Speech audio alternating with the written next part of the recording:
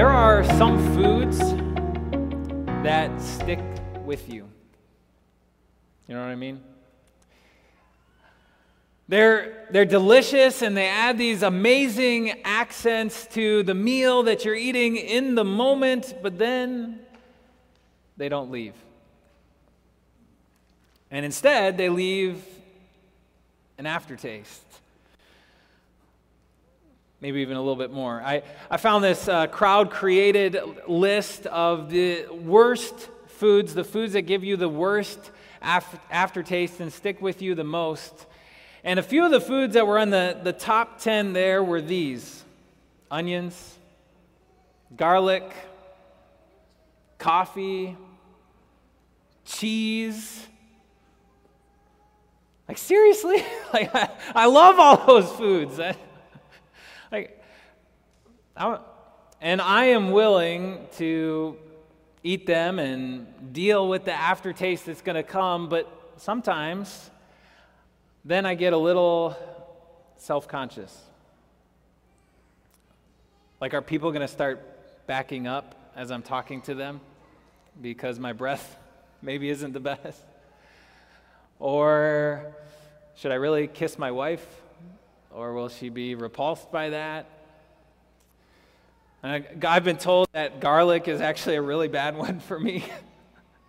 And so I start to wonder, are all the people in the room, they're going to start to look around and think, where's that funky smell coming from? And start directing their eyes my way. And so I love these foods, but when I eat them, there's like this kind of social, emotional debate that's going on in my mind. There's kind of these like sad, depressing conversations that I'm having with myself that are concerned about what other people are going to think, what other people are going to say, how other people are going to react. Now, most of my friends and my family, I'm pretty confident that they will either put up with that or ignore it. I don't think that I'm going to lose them as friends and family members, but are there times when you have these social, emotional dilemmas going on in your own mind? Are there sometimes some sad, depressing conversations that take place in your heart and in your mind, and they're focused and they're concerned about what other people are going to say or what other people are going to think about you? And those social, emotional dilemmas, they might not have anything to do with food. Actually, they might be far heavier, far more important. And if you've ever had those sad, depressing conversations about what other people are going to think or do or say, today we want to notice that and we want to name it for the emotion and the feeling that it is: shame. And shame steals. Shame steals your joy. The joy that God desires that you experience as you live this life. Shame steals that. And shame steals confidence. It steals the confidence with which God would have you live, because you know that you are His own dear child and His own workmanship. And shame steals hope. And instead of hope, it brings despair, sadness, defeat, and bitterness. Our number one core value here at Divine Savior is that we thrive on more joy than guilt. We are so excited about God's grace to us in Christ Jesus and that message and what it says, but shame doesn't allow you to thrive. No, shame steals that joy too. And shame is different than guilt. See, guilt is a fact. Sometimes guilt can be a feeling too. It can be an emotion as well. But guilt itself is a fact. It's objective. Guilt comes when we have crossed a moral boundary, when we have failed to do something that is godly, or we have done something that is ungodly. Then there's guilt. But thankfully, we know that there is also grace and forgiveness. Shame is subjective. Shame is more emotion and feeling, and shame can be connected to guilt, but shame is a little bit different. When I've had a moment, or maybe even an entire day, where I have acted, well, let's just say, not righteously, that sticks with me. It can consume my mind. When I realize that, I can be thinking about it constantly. It can distract me away from other things. I can get nervous around the people who maybe witnessed and experienced my actions. In fact, it happened this last week. In a conversation with somebody, I said something in a very emotionally charged state that I probably shouldn't have said. And so you know what happened? When I saw that person with whom I had been talking, they were coming walking up to me. This is what I did. Right? Don't make eye contact. Don't acknowledge it, because then you have to think about it. Then you have that fear of whether they're angry with you, that fear of what they're thinking in their own mind. And whether that fear is real or not, it doesn't matter, because you feel that shame. And that shame can be constant. It can be bothering you. It can distract you from all kinds of things, because shame is concerned with how others view us and their opinions and their judgments. And when we do face rude comments or mean remarks or degrading names, that just adds to the shame that we feel. And Jesus doesn't want that for you. He doesn't want you to live your life with shame. But I have this fear that many people have a misunderstanding about the message of the Bible, and a misunderstanding that actually contributes to their shame. Do you ever fearfully wonder about your worthiness of Christ's love? Do you ever wonder about the opinion that Jesus has of you? I think that Peter and Judas probably did. The two of them, super close friends with Jesus. And on one Thursday night, their actions seemed to give many reasons for shame. It was on that night, forged out of pride and greed, that Judas's decision to betray his friend, his Lord, his master, came to their horrific conclusion. And it was earlier in that night that Jesus, he had instituted the Lord's Supper, this meal that he wanted to be a remembrance of his sacrifice, his death. And he said this, Jesus said, "The Son of Man will go as it has been decreed, but woe to that man who betrays him." And Judas was in the room. And Jesus sought to call Judas back to repentance, to turn him away from an action that Jesus knew was going to bring deep shame to his heart. He warned Judas of the sin that crouched right at his door. And then all of the disciples, because of that comment from Jesus, they got into what the gospel writer euphemistically, I think, calls a discussion, because it was a discussion about who among them was the greatest. Have you ever been in a room where there's 12 guys talking about who's the best? I don't know if it's a discussion. Can you imagine the boasts that were made during that discussion? I healed a woman from her disease. Yeah, well, I made a lame man to walk. I drove out 10 demons. I drove out 11. I was the first to follow Jesus. I was the first to call him the Christ. I walked on water.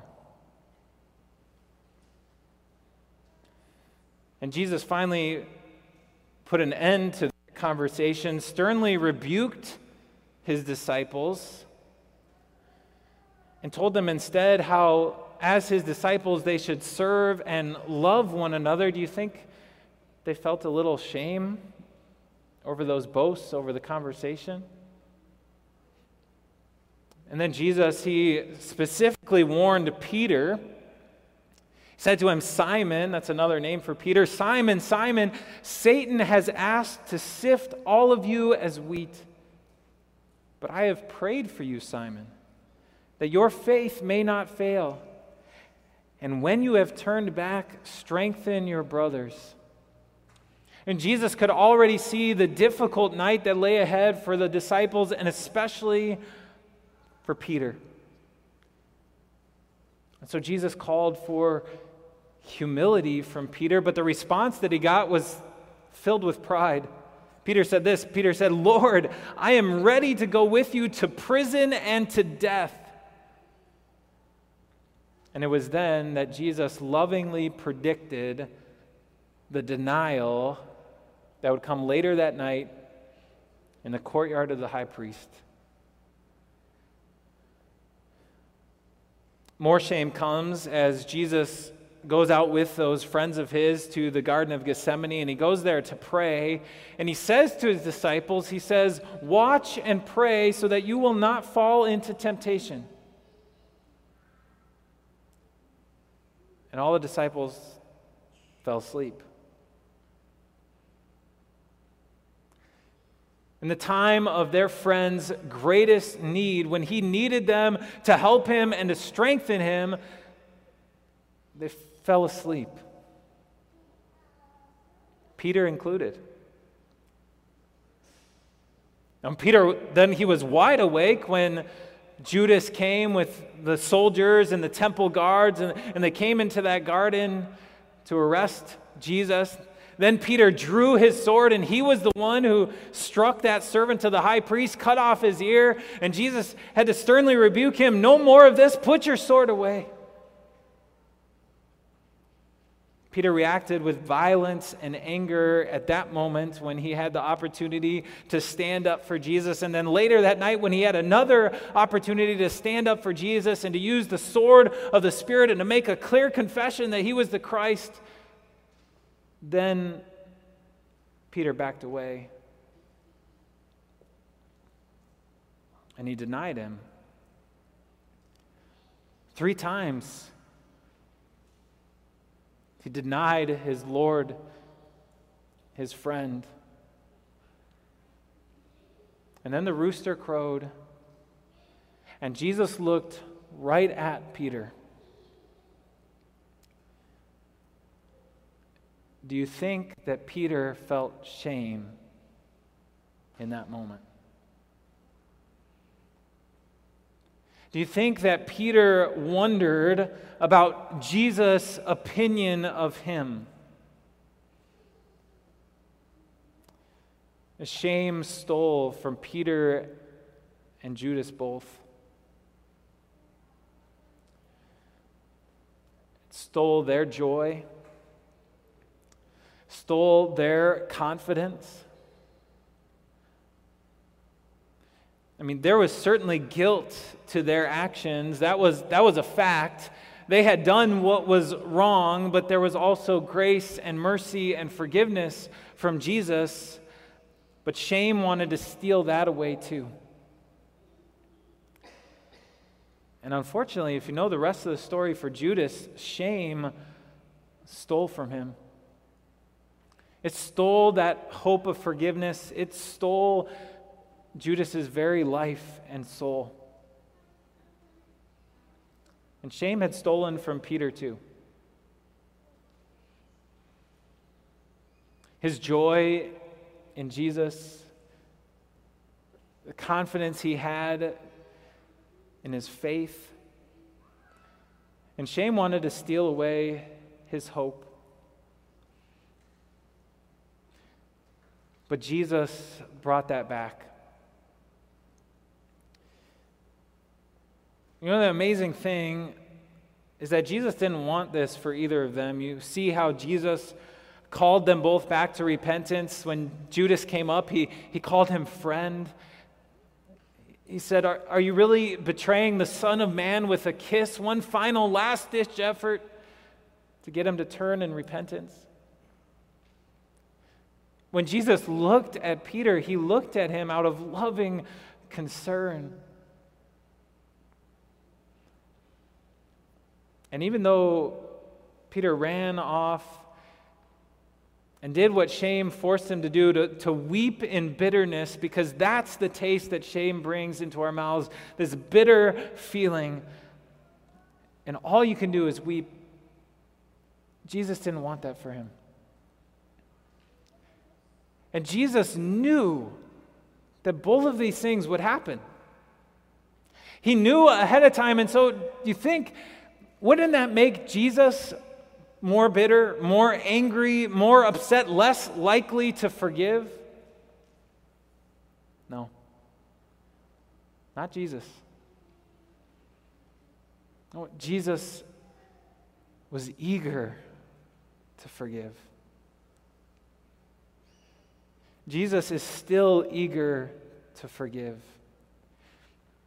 And he knows how shame can eat at you. He knows the bitter taste that it can leave in your mouth. He knows how it can take away your joy, and Jesus does not want that for you. He didn't want it for them. He doesn't want it for you, and he doesn't want it so bad that he died for you. You see, the only way for us to fully navigate our shame is to begin to fully comprehend Jesus' love. It takes a lot for us to inconvenience ourselves, right? I mean, even just the little things in our life. To go to that restaurant that you don't really like, but she does, and you like her, so you'll go.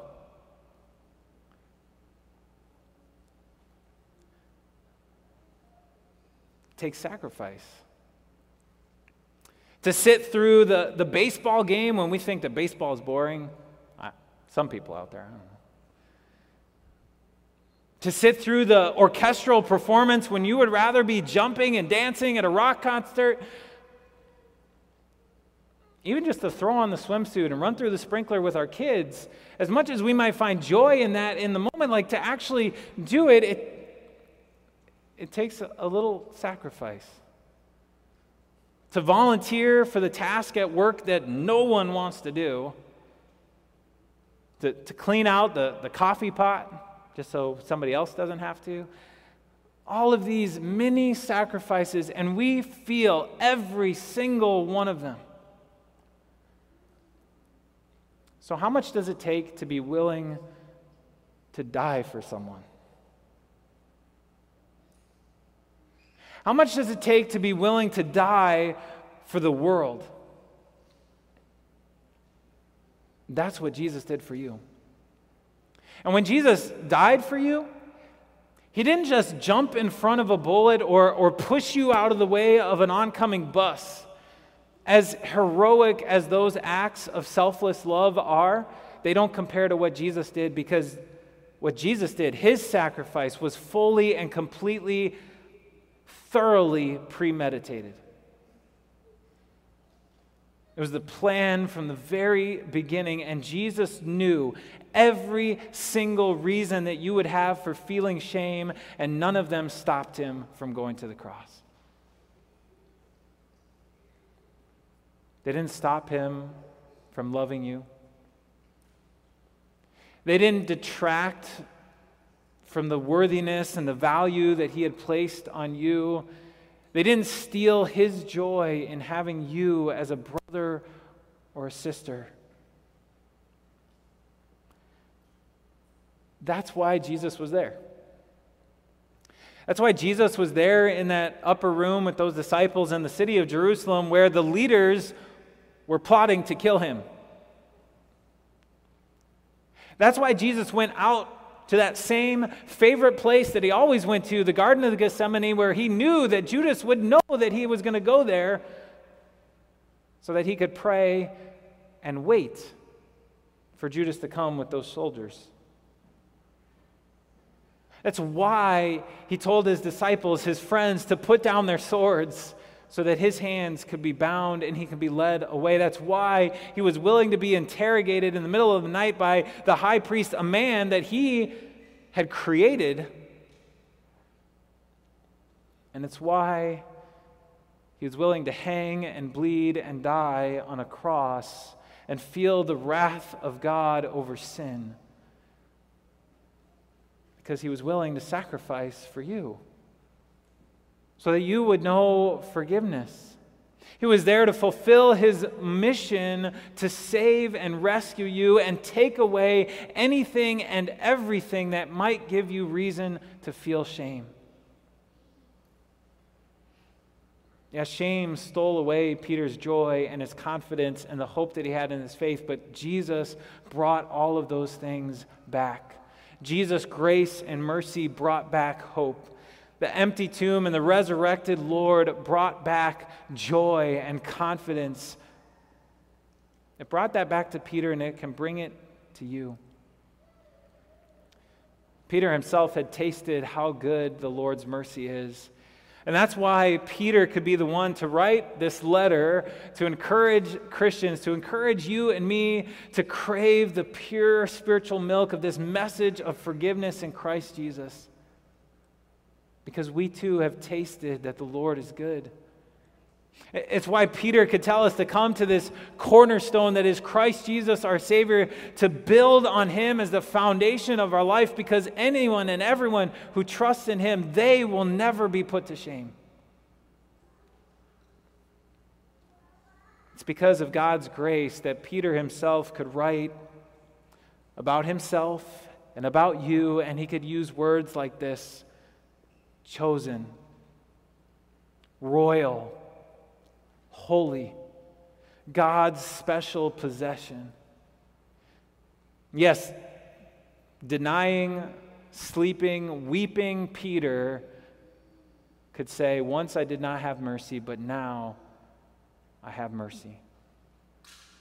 And so do you. So, dear brothers and sisters, I invite you to live life unashamed. Not because there aren't reasons in your life to feel shame, they probably are. But live life unashamed because of Jesus. Live life unashamed because you have a Savior who is greater than all your shame. You have a Savior who has covered it with his grace and mercy. You have a Savior who cares so much that he went to the cross. And it's his opinion that truly matters.